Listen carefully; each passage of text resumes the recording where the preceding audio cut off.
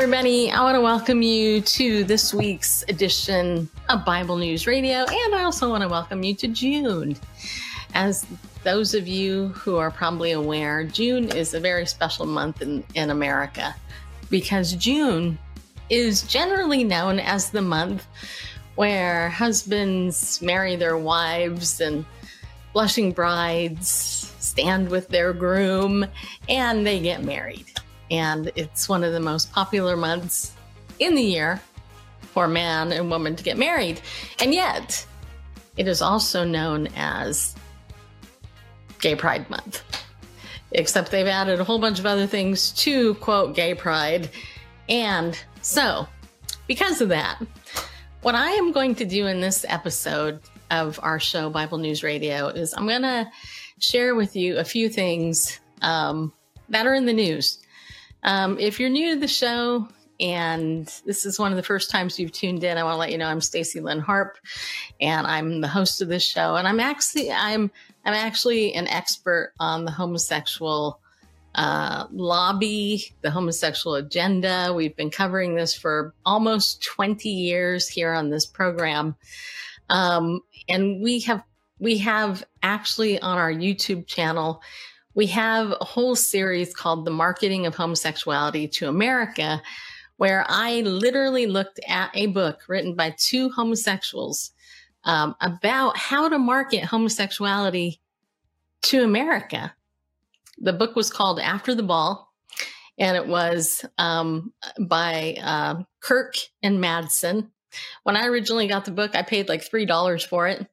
Now it is going for a couple hundred, maybe even higher than that, because the people in the LGBT lobby who know about this playbook, they have done everything that they can to raise the rate of this book so that it's hard for the average bear to get it. So if you're on my YouTube channel, type in Marketing of Homosexuality to America. You can find, I think it's 8 or 9 hours of me going through that book written by gay activists, explaining how homosexuality was marketed to you. And if you don't think so, well, this show today, we're going to look at some highlights of LGBT activism, as well as some current news. And of course, I'm going to encourage you by sharing the truth from God's word with you. And I'm going to start that because one of the first things I just want to share is that if you are someone who has a loved one who struggles with same-sex attraction and who is involved in the homosexual, lesbian, bisexual, transgender, etc. lifestyle, and I know some people hate the word lifestyle, but let's just say mindset and acting out behavior, then there is hope. And there is help and there is healing for people coming out of this. And unfortunately, over the last 10 years, especially, it's been probably longer than that, but over the last 10 years, there has been an onslaught of attack on ministries that actually seek to help those who want help with their same-sex feelings and struggle, okay? And so I want you to know that there is help and there is hope, right? We're not advocating praying away the gay, as you'll hear that often said. We don't advocate any of the lies that you actually see out there about how so-called conversion therapy works, etc. We advocate the biblical truth. And that is that God can transform and change anyone if they want the change and if true repentance comes and there is some work involved, right? Now, I personally don't hold to the fact that most people get, quote, delivered from homosexuality, because I don't hold to the belief that homosexuality just happens to somebody. I actually personally believe that homosexual feelings and same-sex attraction, whether it's with men or with women, usually has something to do with attachment, bonding, and trauma. And there is substantial research out there that's been suppressed that most people don't know about because it's been suppressed. The American Psychological Association, the gay lobby is in their pocket. So you're not going to hear the alternate view from the APA because the APA is political and rather than really psychological. It doesn't want to help you. I got a loud cat here, so ignore him. Okay. So I will say that I have friends who are lesbian, bisexual, and I have a couple who are homosexuals who love me, watch my show. They probably don't agree with me on everything here, but one thing none of them have ever said to me is that, Stacy Lynn, you are one of the most hateful people on the planet. I can't stand you. Ugh. No, in fact, they're my friends because they know I do love them, even though I may disagree with where they're coming from. As a ministry, we wholeheartedly hold to what God's word says about human sexuality, marriage being one man and one woman. There's 0 books in the Bible dedicated to homosexual sex, transgenderism, any other sexual deviancy. There's 0 books in the Bible dedicated to that. But there is one book in the Bible called the Song of Solomon that is dedicated solely to heterosexual man-woman marriage, love. And all throughout scripture, we see this pattern of male and female, male and female, male and female. And God told them, whether it's the birds or the animals to be fruitful and multiply, or man and woman to be fruitful and multiply, we are told, and God has shown us this pattern throughout the Word of God. And so the question is, do you believe it? Do you believe God's word above all else? Because if you don't believe God's word above all else, then you're going to have some conflict with what you believe. I have to rub my nose, but anyway, I have on this show interviewed numerous former people who struggle with same-sex attraction. Whether they're a lesbian or a homosexual. I have interviewed former trans people who were involved in trying to change their gender, through surgery. So there is hope and there is healing through Christ and through his word. Is it easy? No, it's not easy. Change of any kind is not easy. Anybody who tells you it is lying to you. We don't aim to lie to you on this show. We aim to encourage you and to let you know there is an alternate point of view. But you have to know that the American Psychological Association, the whole counseling field, is politicized, and it's politicized in favor of the homosexual lobby. And so those of us who seek to help and counsel people who are struggling are being targeted legally through laws that have been passed to ban such things. You're not going to hear that on the nightly news because they don't want you to know. They're going to try to make everything like this is a horrible thing. So I just want you to know that today on our show, I am going to share with you some news, and I'm going to encourage you in the Word of God. And I just want you to know right off that the Lord loves you. Jesus loves you. Jesus created you. In fact, I'm going to open up the show and I want to read you Psalm 139. It's one of my favorite Psalms, and I'm going to read it. And I could probably quote it because I have most of it memorized, but I'm going to read it here out of the Modern English Version of the Bible. This is what it says. Says the following.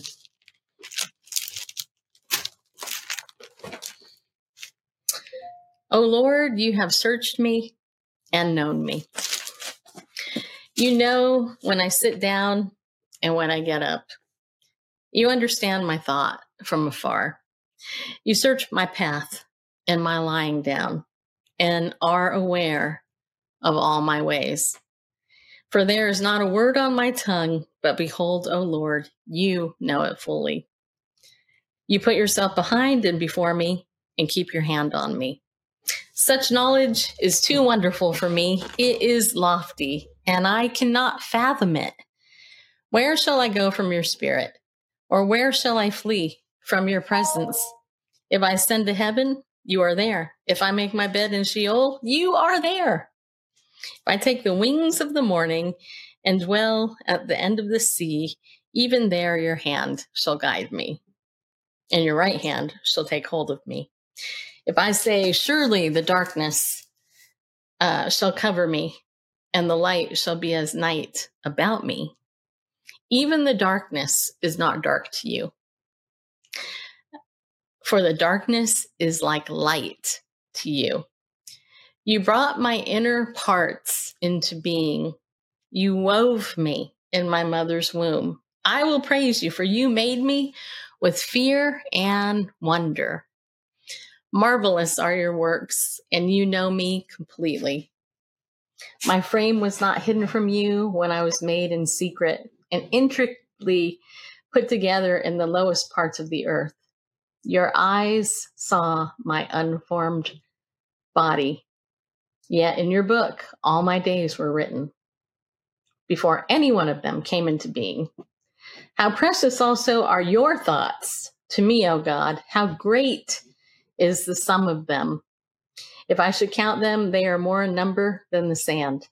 When I awake, I am still with you. If only you would slay the wicked, O God. O violent men, depart from me, for they speak against you with malice, and your enemies take your name in vain. Do I not hate those, O Lord, who hate you? And do I not abhor those who rise up against you? I hate them with perfect hatred. I count them my enemies.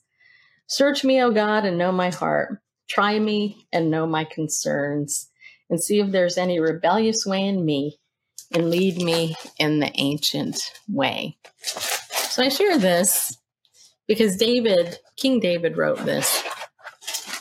And I will tell you that I love this psalm because David knew that God knew him and that he created him. He knit him together in his mother's womb. He fearfully and wonderfully made him. And you need to know that.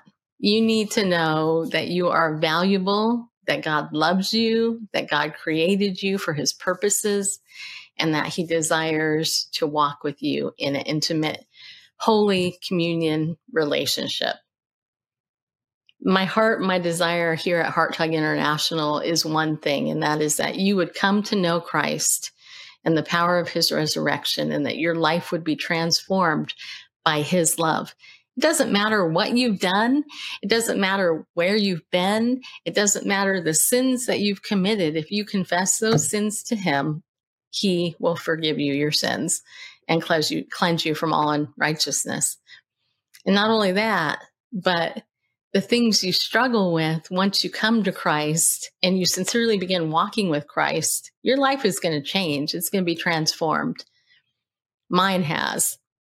And I have, in the last couple of years in particular, just fallen more in love with the Lord and love his word all the more because it's the only truth. It's the only truth that we can truly hold on to in our culture today, because we are bombarded in the media with lies upon lies upon lies. And if you don't do this and you're this and blah, blah, whatever. But you know what? When you're reading the word of God and you're understanding it in the context in which it's written, and you believe it and you meditate on it, you memorize it, you hide it in your heart, then you can stand in this wicked and perverse generation that we live in. So I want to let you know, if you need help with that, contact me directly through my website, hearttug.org. You can send me an email right there through the website, hearttug.org. If you want to support our ministry, if you're one of the few that watches the show and you enjoy it and you learn and you're edified and encouraged, then I would ask you to bless us back with a financial donation so that we can continue to do the work that we're doing. What we are doing is rare. Okay. We're not a ministry whose goal is to get wealthy. We're not a ministry out there that's, trying to make a name for ourselves. We are truly a husband and wife team trying to minister the gospel of Jesus Christ, looking at the world from a biblical worldview, doing it with love, hopefully, and discipling, making disciples, and building you up in your faith. I could care less if the whole world knows my name. I don't care. In fact, the fewer people that know me, actually, the better, because it's kind of a headache when a lot of people know you. I want you to know Jesus, right? I want you to know him and to walk with him in the power of his resurrection. I have to tell you that this week, I have had so much blessing being in his word. The Lord has just opened up so many new things to me in his word. And it's just been so crazy. I've been like, whoa, this is amazing. I can't believe I saw this. This is actually very cool. And if you've been following me on social media or you're watching my blog, you can read some of that because I've written about it. So I want to encourage you right there in the beginning. All right. Now what I'm going to do is I'm going to share with you some news and some things that have come to my attention this week.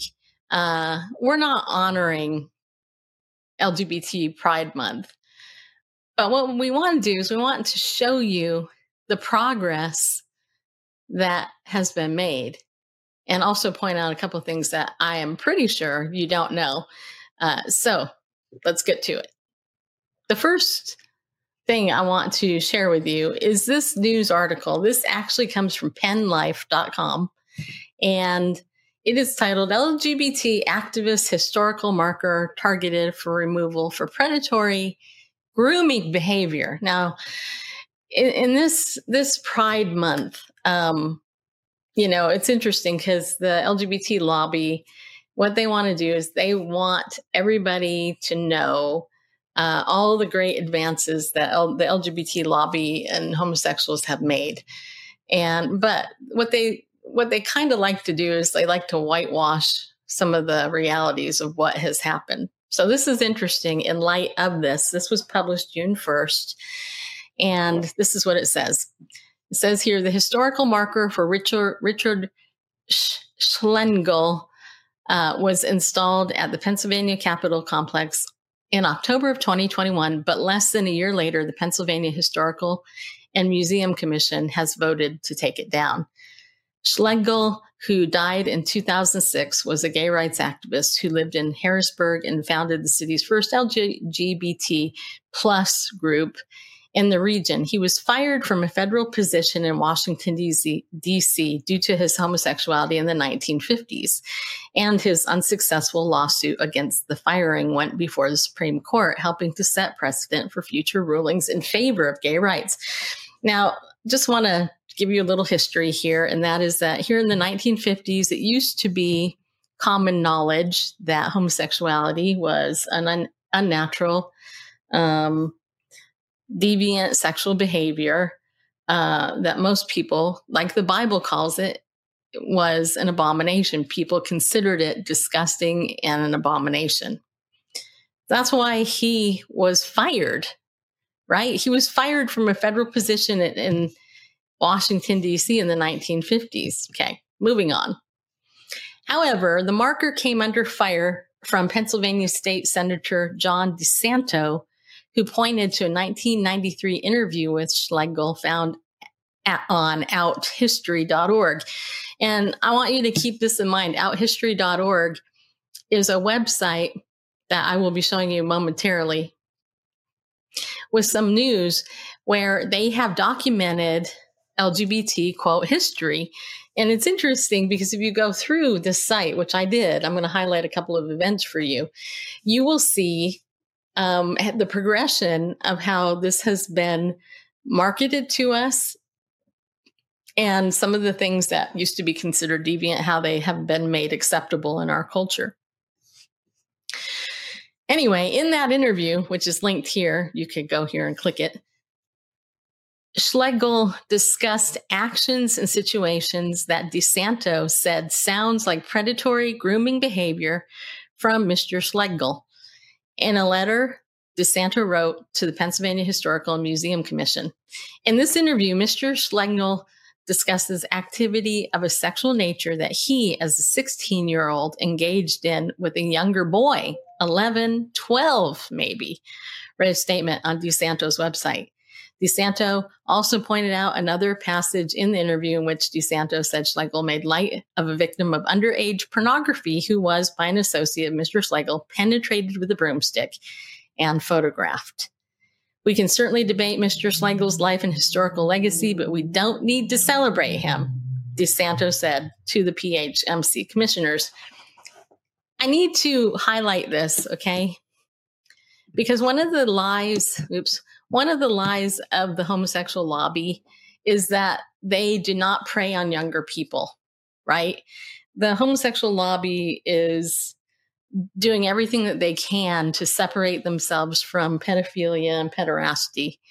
And yet, history shows that they groom. And this is exactly what this is about. This is about this man who, when he was 16, engaged in sex with an 11 or 12-year-old. That's a 4-5 year difference, depending on the age. They're all younger.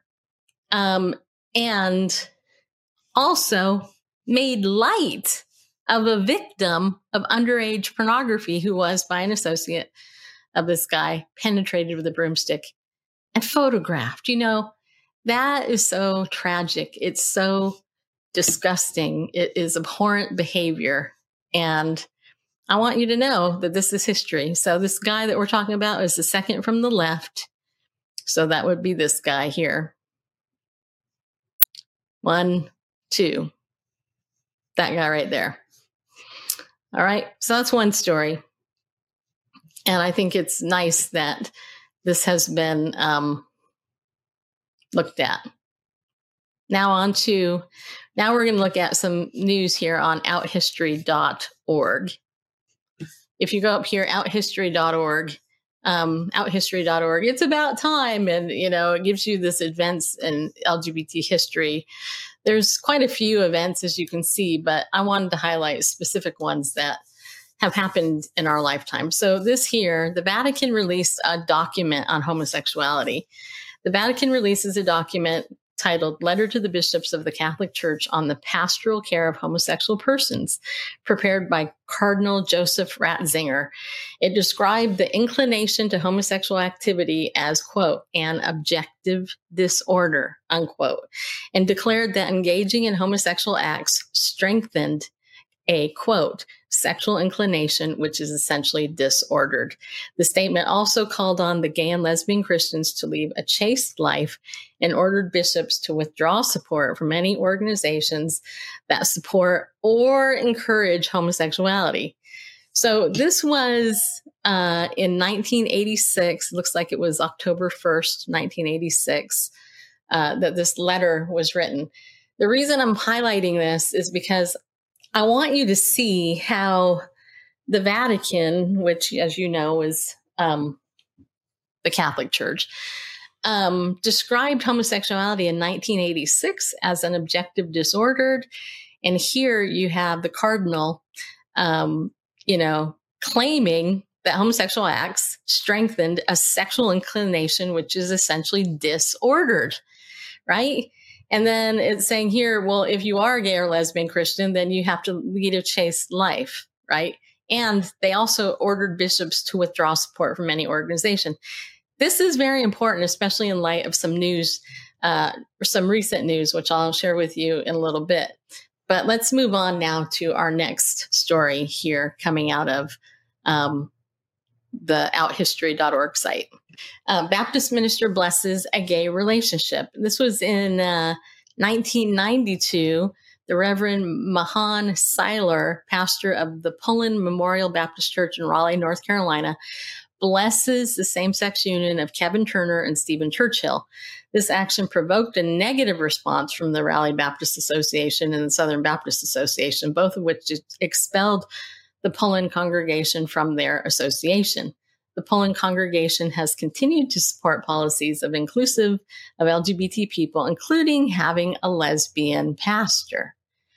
Also, we see here that Alan Schindler Jr. was murdered in a hate crime. According to this, U.S. Navy Petty Officer Alan Schindler Jr. is brutally murdered by a fellow sailor in an anti-gay hate crime. Schindler had complained to his superiors of harassment and had come out to them, but they were slow to process his discharge in the wake of the gays in the military debate and the adoption of the Don't Ask, Don't Tell policy. Earlier in the year, the murder of Schindler highlighted the extreme vulnerability of gay, lesbian, bisexual members of the U.S. Armed Forces. So any murder that has happened towards anybody, whether they're heterosexual or homosexual, is a horrific, rotten thing. I actually don't know the real history behind this. And what I can tell you from my research of doing this for quite a number of years is that often something that's been called a hate crime against a homosexual person isn't, including the so-called hate crime against Matthew Shepard for being gay. Matthew Shepard was not murdered for being homosexual. He was murdered because he was involved in a drug deal.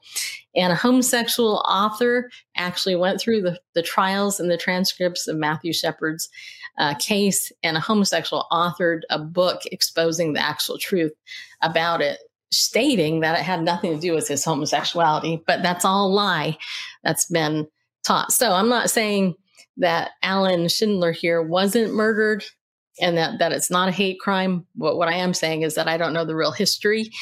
So it's possible that it wasn't a hate crime, given how much the LGBT lobby lies in the media.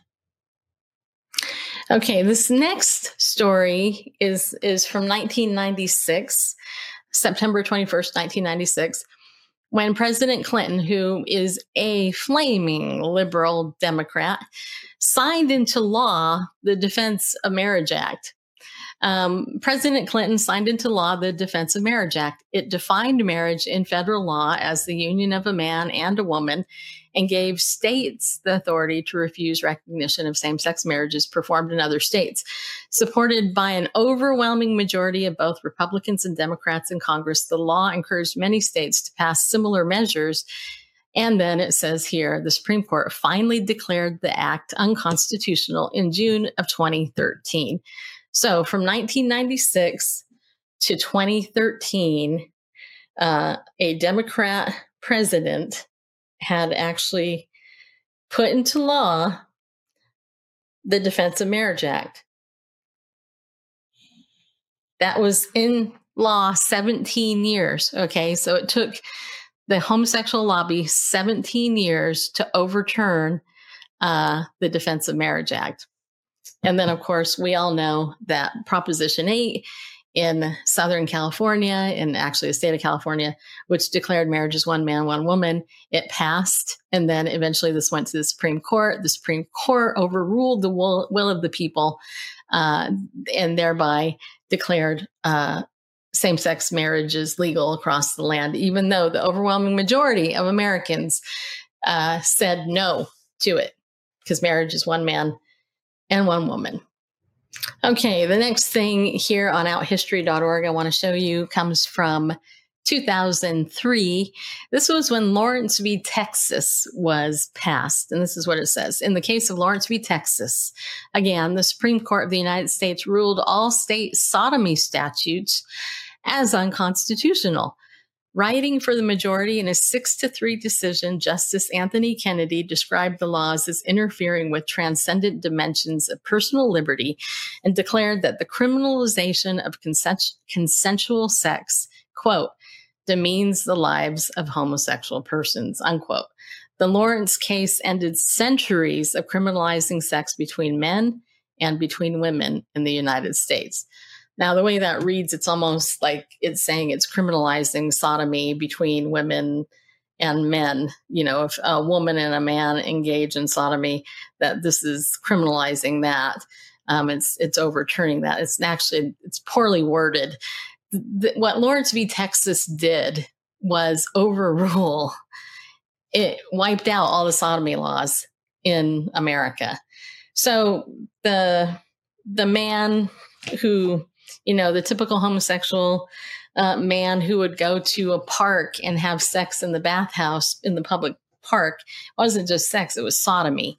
They would be arrested for breaking the law because sodomy was against the law. It used to be against the law. In 2003, it was against the law. In the Supreme Court of the United States of America decriminalized it in 2003. So it took 19 years. That was 19 years ago that this happened. Almost 20 years ago, sodomy has been basically approved and blessed by the Supreme Court of America. So I don't know how we can ask God to God bless America when, the Supreme Court of the United States of America has decided that it's okay to bless sodomy and thereby decriminalizing it when it's a complete unnatural behavior. It's tragic, isn't it? Okay, so now we have showed you just a little bit about some of the timeline with what's happened with the homosexual lobby. Now, what I want to show you next is I want to share with you a couple of news items that are recent news, just to kind of show you the progression of how even further we have fallen as a people. And you're probably going, well, why are you sharing this with me? Why are we going to look at this stuff? Well, number one, because that's the number one topic you guys want. You always tell me this. But number two, it's just a way to kind of bring some reality to you, to show you that marketing works. And if you tell lies long enough, people are deluded enough into believing them, and your culture changes. We are no longer, quote, slouching towards Gomorrah. We are way past Sodom and Gomorrah. We are America, and we are deviant, and we are abhorrent sexually, and we are an appalling, and we are an abomination from the Supreme Court down to those in the church. This next article, I'm going to read you. Actually, I am going to read it. I'm going to just keep myself on screen, but I'm going to read it to you. It's titled "The Catholic Church Needs LGBT Saints." And even though you can't see it, I am going to read it to you because I think it's important. So here's what it says. It says, America recently launched a national marketing campaign called #OwnYourFaith. This article is part of a series of essays tackling the questions many Catholics are asking about the church and the world. It's time to, quote, own your faith. Okay, this is what it says. It says, I love a great tableau of the saints, 15, 20, 30 people surrounding Mary or Jesus and facing us, their heads framed by halos as yellow as the sun. It's like getting to see the members of the Justice League or the X-Men all together. By the way, you probably know that there's been some homosexual characters put in these things, right?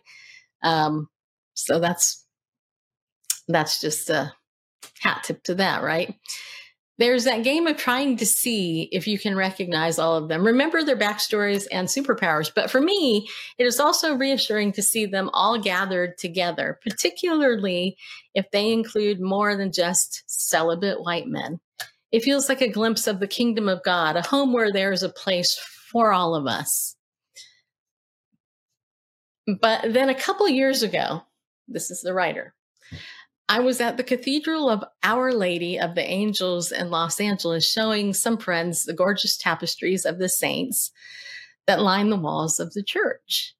Created by the artist John Nava, they are just extraordinary young people and old, Europeans, Africans, Asians, Latin Americans, and indigenous people, women and men, all surrounding us and looking with us towards God.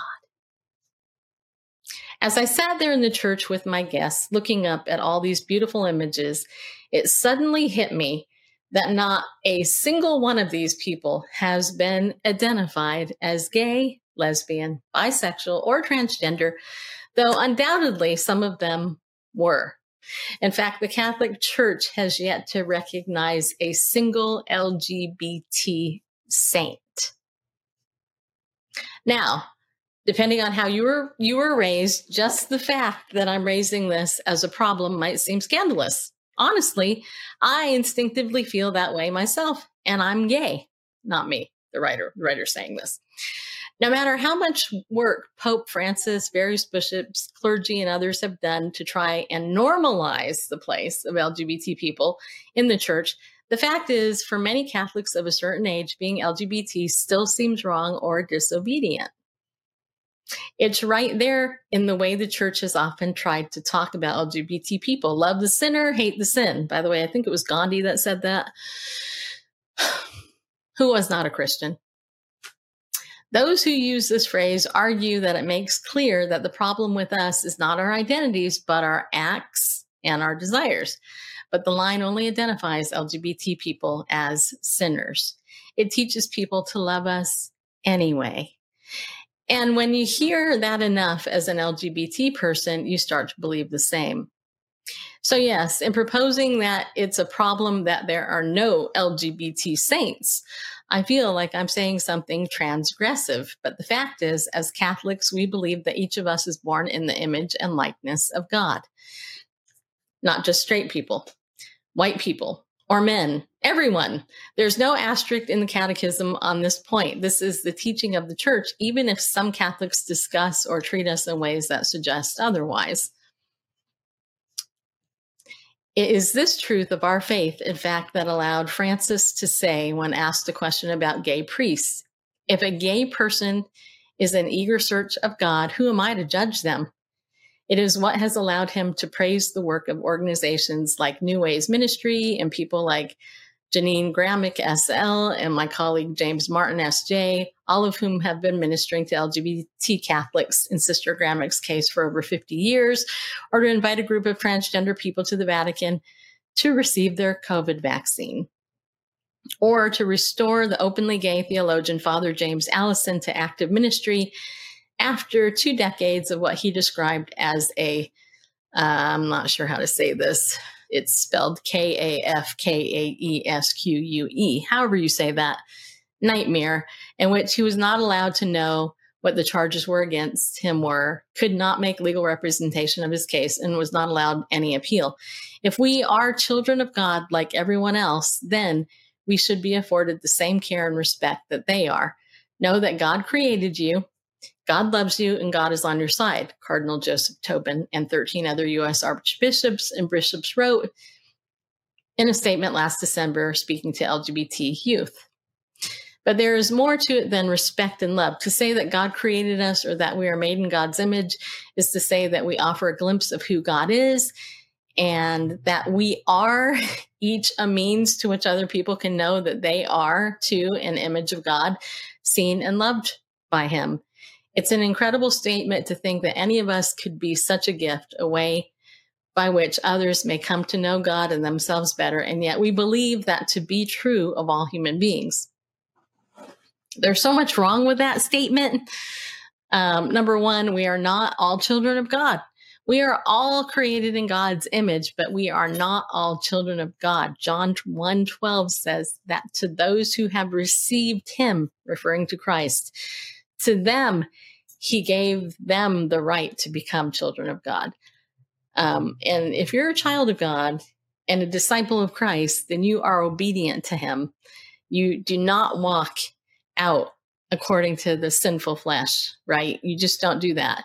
And that's what's missing in this conversation. And the irony here is that I read you a little while ago what they're praising in the previous website I mentioned is that this was deviant behavior. And now they're decrying, well, there's no LGBT saints that have been lifted up into the Catholic Church. Although some of them undoubtedly were gay. Well, we don't know that for sure, but that's the writer, the homosexual gay writer that's writing this, right, is saying this. So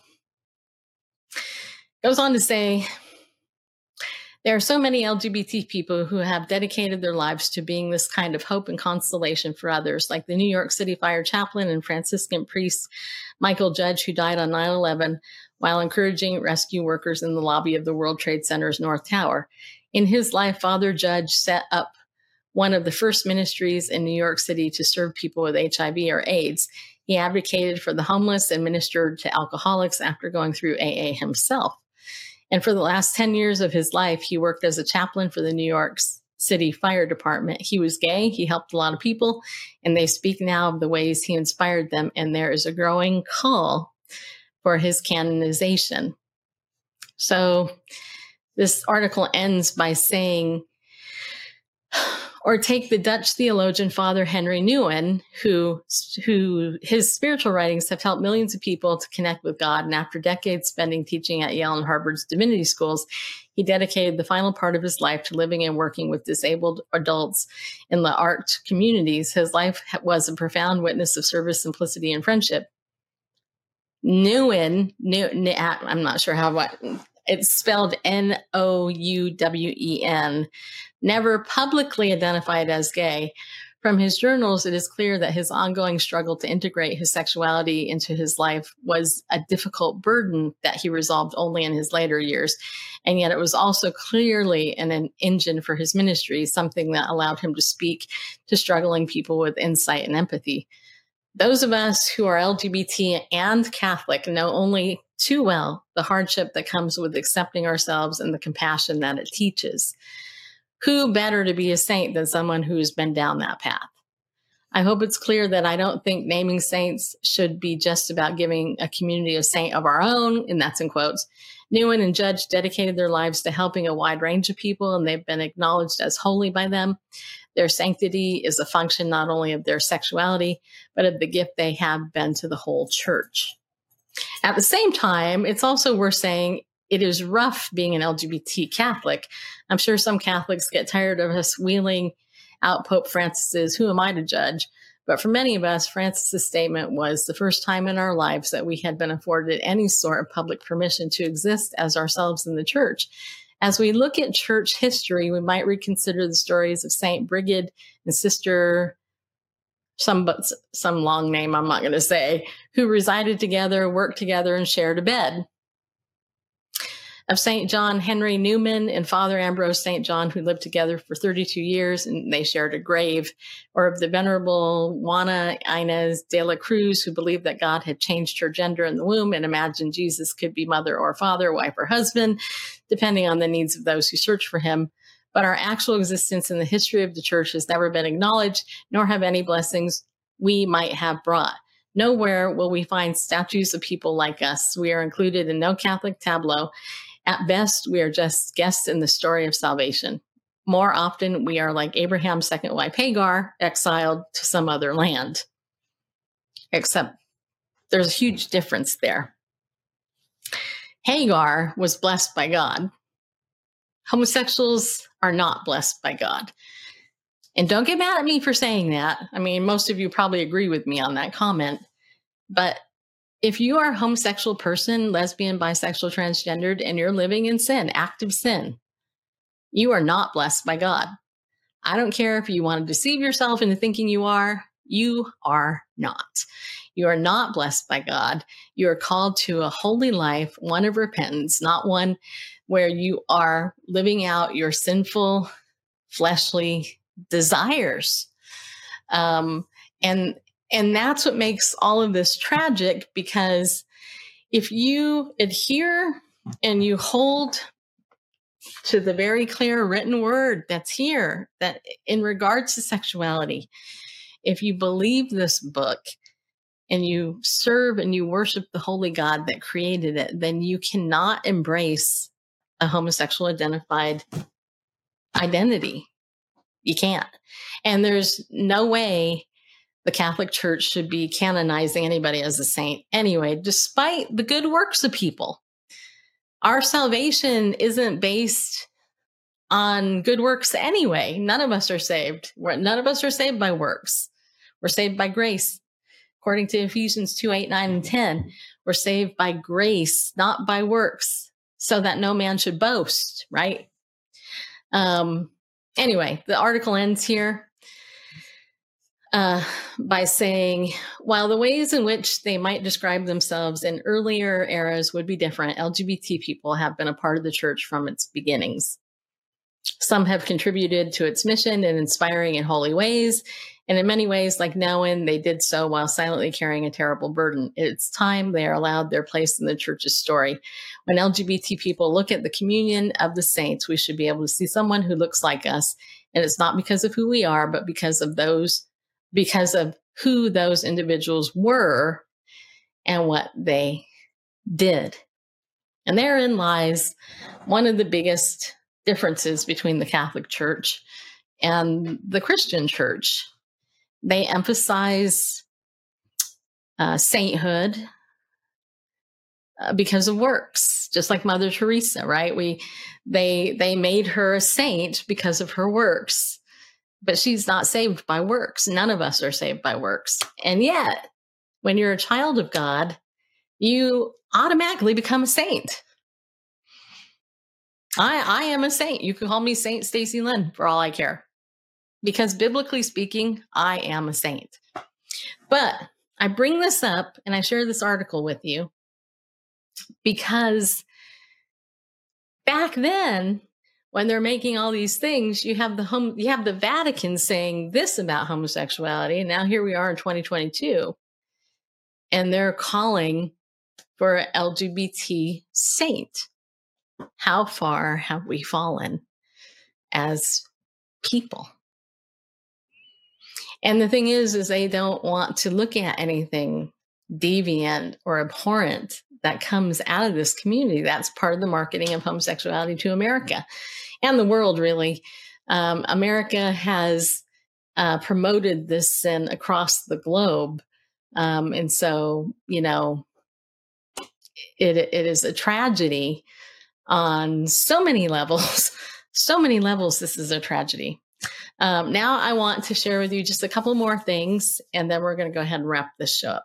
Okay, so now I want to share with you just a couple more stories, and I'm going to hide this thing over here. I'm going to try to expand this here, move this over here. Go over to my website, hearttug.org, and you can click through these stories. You can see them, but I want to share with you.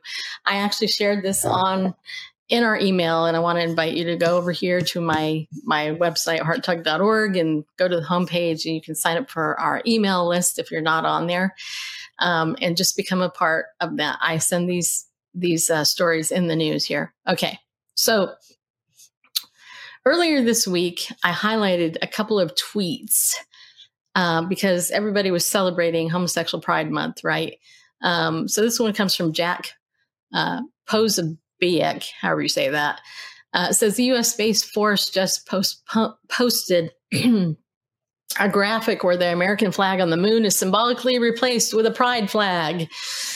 Major General Leah Lauterbach spoke at how the LIT is working to change policy, change minds, and create opportunities for LGBTQ plus members of the military during an interview with at Air and Space Pride Month 2022.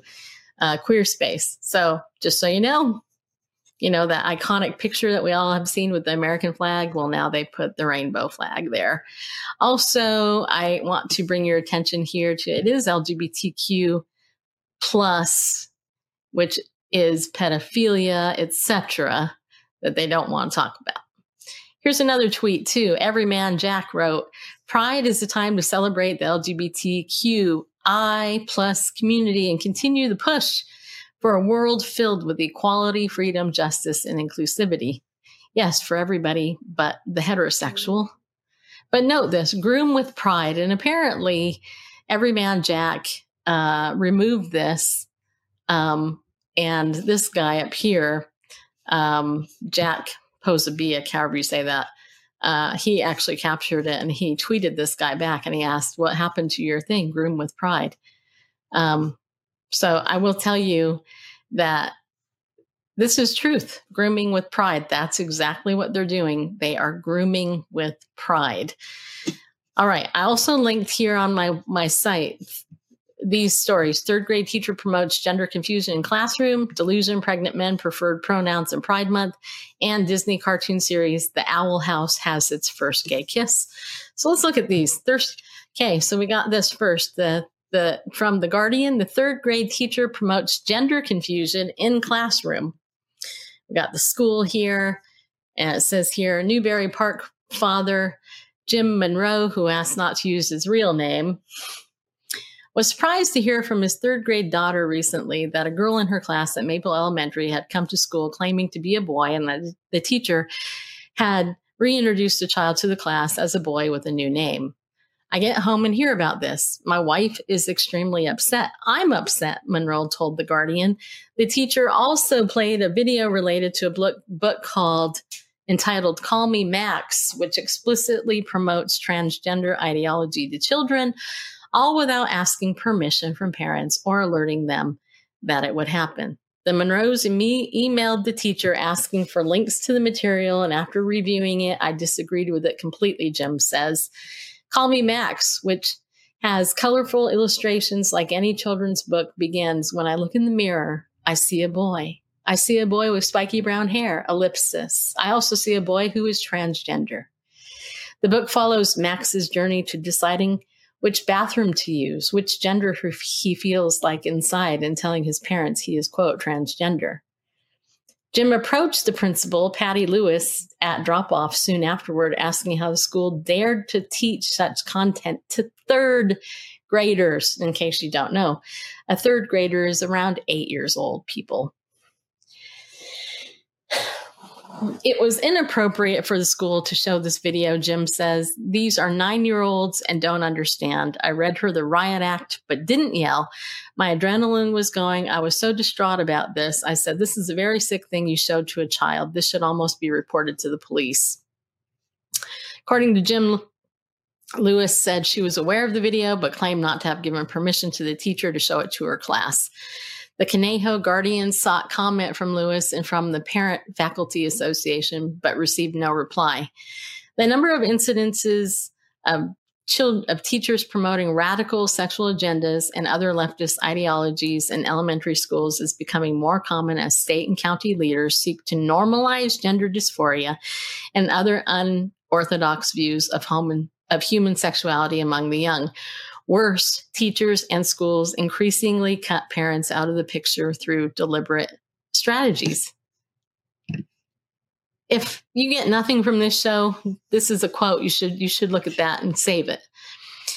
An April 2022 article by podcast host Jeff Charles called California Lawyers Train Teachers to Deceive Parents While Grooming Children reports that public school teachers in Ventura County recently received a guidance from a law firm on how to deceive parents of children who are experiencing symptoms of gender dysphoria or confusion about their sexuality. Okay, I have to just say one thing here. As a therapist, I'm a therapist, okay? I'm a marriage and family therapist. I've spent thousands of hours counseling children. I know a little bit about child development. And these are the ages. These are the primary ages where a child's development is being messed with on purpose. And I actually counseled at California Elementary School for over 3 years as a therapist. And I can tell you from experience that, especially in California, they totally are indoctrinating kids into that because they wanted me as a therapist to promote it, and I refused. In fact, I told the principal of that school at that time that I would not support any child being bought, being told that they were gay. It's absolutely ridiculous. All right. Anyway, goes on here. According to the website Gender LCGB, the Ventura County webinar hosted by the Ventura County Office of Education last November was led by 2 attorneys from a law firm that advises public school districts in California. The seminar guided public school educators on the legal and practical considerations for, quote, affirming, unquote, the identities of transgender and gender diverse students in school. Attorneys gave Ventura County teachers 3 hours worth of suggestions on how to encourage young students to embrace new gender identities without the child's parents finding out. Guidance included, quote, giving students get to know you forms at the start of the school year to ask students to declare their personal pronouns, not using gendered words like mom and dad, but parents instead. Encouraging educators to integrate lessons on perverse and unorthodox sexuality and topics other than sex education, because parents have the right to opt their children out of sex education, but not other topics. Telling teachers that students have a right to privacy that trumps a parent's right to know, and so on. I'm not going to read the rest of this because it's quite lengthy and I want to get to the next story, but you got the point here. The point is that third grade teachers promoting gender confusion in classrooms, and this is nothing new under the sun. This is nothing new under the sun at all. Next story here. This is David Fiorazzo. I'm not sure how to say it because I've never heard his name. But he writes, delusion, pregnant men, preferred pronouns, and Pride Month. This godless rebellion against truth and sexual revolution will not stop unless many more American citizens take a stand for truth. And even then, they will still not relent, pushing their demonic agendas. What are we talking about this time? In North Carolina, a preschool teacher used LGBT flashcards depicting a pregnant man to teach kids the colors in the progressive pride flag. Preschool. Next, the homosexual group GLSEN, the Gay, Lesbian, and Straight Education Network, has sent books to 3,600 public school libraries in 28 states. Using the wrong pronouns can now get children suspended at some schools, and world swimming coaches may create a separate transgender category to keep men from competing against women. And by the way, again, if you are new to the show and you don't really know my background, my husband and I actually went to a Gay, Lesbian, Straight Education Network conference for 3 days in Los Angeles about 20 years ago, actually. So I'm sure it's a lot worse now than it was 20 years ago. It's bad then. But I can tell you that that was nothing but a propaganda promotion of homosexuality to children, teachers, the counseling profession, attacks on any Christian ministry that holds to a biblical worldview. It is an organization whose ideas are literally straight from the pit of hell. Okay. Moving on here with the article. We could do this all day, cite countless headlines and disturbing stories once thought impossible in the U.S., but I think you get the idea. Most schools are out for summer across the U.S., but that doesn't mean kids are safe from hypersexualized, perverse propaganda, or that damage has not already been inflicted on unsuspecting children. After all, it's Pride Month. As if we're not bombarded by LGBTQ propaganda all year long, let's start with the donated books. It appears GLSEN has been riding the coattails of the divisive race movement by pushing as many characters of color as possible. That makes it okay for these books to be accepted and included in schools since they fall under diversity, equity, and inclusion goals.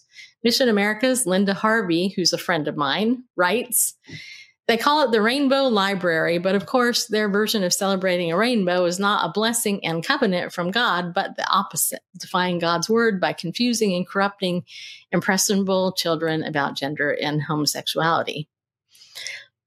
And yet, too many professing Bible believers play along. I've been warning Christian parents about this for years because not enough really understand what's going on at the schools their kids attend. When they see proof of it's going on, many of them are shocked. Others may hear a report about some of these issues, but the responses is all too common. It may be happening out there somewhere, but it's not at my son or daughter's school in our small town. This is a form of denial or an unwillingness to take the time to address the problem, etc. Blah, blah, blah. I'm not going to finish this because, again, this is long. And you can go to my website and you can look it up and you can read it. Last article. Disney cartoon series, The Owl House has its first gay kiss. Now, if you are familiar with me at all, then you already know I am not a big fan of Disney. I haven't been for years. I think it's shocking that so many people now these days have finally woke up to the predatory aspect of what Disney has been doing all these years. But here, this is just flat out blatant. And Caitlin McDaniel writes this here. In season 2 of The Owl House, Luz Noceda, or however you say that, finally kisses her girlfriend, Amity Blight. I have no idea about this show because I don't have TV and I don't watch this stuff. But this is what it says. We've been rooting for Luz and Amity since The Owl House first premiered on Disney Channel in 2020. After nearly 2 seasons, the adorable couple finally shared their first kiss. The Owl House follows Luz, a self-assured teenager who stumbles upon a portal to a magical realm. There, she befriends a rebellious witch, Edda, and a tiny warrior king. And despite not having magical abilities, Luz pursues her dream of becoming a witch by serving as Edda's apprentice. She also meets a bubblegum-haired witch named Amity that falls hard. The two started dating earlier this season, but had not shared a kiss until the most recent episode. Take a look at how it happened here. No, I don't want to. You can't make me. Anyway, the point here is that if we're going to celebrate LGBT pride in June, this is just part of what you're celebrating. So, let me encourage you and ask you this question. Now that you've seen some of this news, some of the progress of the LGBT lobby and what's going on, some of what they want you to celebrate, I'm going to ask you, I was talking to a friend today, a new friend, and they made this comment to me, and I thought, ooh, I'm going to use this in my show. My question is, are you a secret agent for Jesus? So what I mean by that is, are you an undercover agent for Christ? What I mean by that is, do people know you're a Christian? Or do you live your Christian faith under the wire and hoping that nobody knows what you believe, right? Are you one of these Christians that is afraid to read your Bible? Number one, you don't read it, so you don't know what's in it. So you can't be like, your faith can't be bold because you're too afraid to actually know what you believe and why, because it's too hard. I don't have time. I want to watch my favorite TV show. I want to, do whatever. I don't have time to open the Bible and read it because, it's too hard to understand. You know what? Reading the Bible is not hard to understand. If you have the Holy Spirit and you're truly born again, the Holy Spirit will tell you what this book means, right? So my question is, are you really a believer? Are you a Christian in name only? Or are you a Christian who's like, oh, I don't want to talk about this issue. I don't want to, no, don't make me look at this because it's uncomfortable. I'm going to tell you something. When I started the show almost 20 years ago, it's been almost 20 years, a couple years shy of that. I was in my 30s, right? Now I'm in my early 50s. And I have been trying to educate people about this issue for a very long time. And I have to tell you, I mentioned the GLSEN conference my husband and I went to 20 years ago. And I remember it was 20 years ago because it was right before my mother died. And this year it will be 20 years that my mom has been gone. I remember when I went to the GLSEN conference, I remember this changed my life. God totally did a thing here. I was a therapist at the time, working all my hours to get licensed in the state of California. My husband and I go to this GLSEN conference on the way home from Los Angeles, where we had spent 3 days with that community. We were undercover spies, like Caleb and Joshua, spying out the land. I cried my whole way home the last trip because Christopher and Cedric were 2 young men, teenagers at the time, who had been seduced and brought into the gay lifestyle by older, perverted homosexuals. Christopher had shared with me that he was lured online by a male homosexual. He lured him to a hotel room where he sodomized him. And Christopher told me he knew that day that he was, quote, a bottom. I'm not going to elaborate on that if you can't figure it out. I cried my whole way home. Later that weekend, my husband and I, we went to our church because at the time we were attending this church. We went to the elders and the pastor of that church, and we tried to get them the information. And we tried, at the time, we were leading an evening Bible study at our house. One man from the leadership showed up, and he was an activist as well. One man from my whole church wanted to hear what we came back with. One of a church of a few hundred. As we continued doing this show over the years, I tried standing up for Proposition 8, where I had a twit of a pastor at the time tell me, oh no, we don't want to talk about that because we don't want to bring trouble to our church. Now we're 20 years later. The culture has gotten worse and worse and worse. And what is left? Homosexuality has been normalized. Lesbianism has been normalized. Bisexuality has become very prominent in the last couple of years. Transgenderism, they've done a full court press there, right? What's next? Bestiality, sex with animals, pedophilia, NAMBLA, the North American Man-Boy Love Association, whose motto used to be sex before 8 or it's too late. There is an extreme high correlation between male homosexuality and pedophilia, by the way, that nobody wants to talk about, but it's there. It's documented many years ago, in fact. When I was hardcore talking about this every single day, Nelson Garcia, a homosexual activist who followed my show, I outed him as a pedophile that he was because he was in prison for sodomizing a child. It was right there in the document. I found it online. And yet he was out there as a gay activist saying, oh, we don't do that. We don't do that. And yet I found it. The guy hated me because I outed him. So now you have this stuff being promoted to kids even more so. This has been going on for years. But the parents are like, oh, I don't want to look at it. Yawn. And they're doing it on purpose. They're doing it on purpose. They're deceiving the parents on purpose because they know you, as a parent, are all stressed out. And many of you, sadly, are not only parents, but you're grandparents now raising your children. And you're caught between a rock and a hard place. Do you homeschool? And now you even have to be careful with that because the enemy of your kids, they have even gone so far in the homeschooling world to try to come in there and offer funding to the homeschooling community. And many in the homeschooling community were very smart and said no, because they knew that if they offered the funding, that eventually their propaganda, they would be coming in with that too. So this is not a mistake.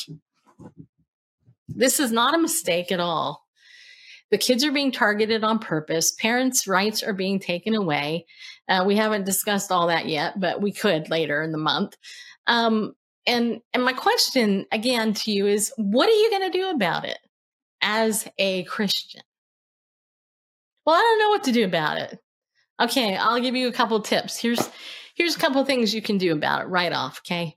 Number one thing you can do is pray. You can pray against this evil agenda. Number one, you've got the power of prayer.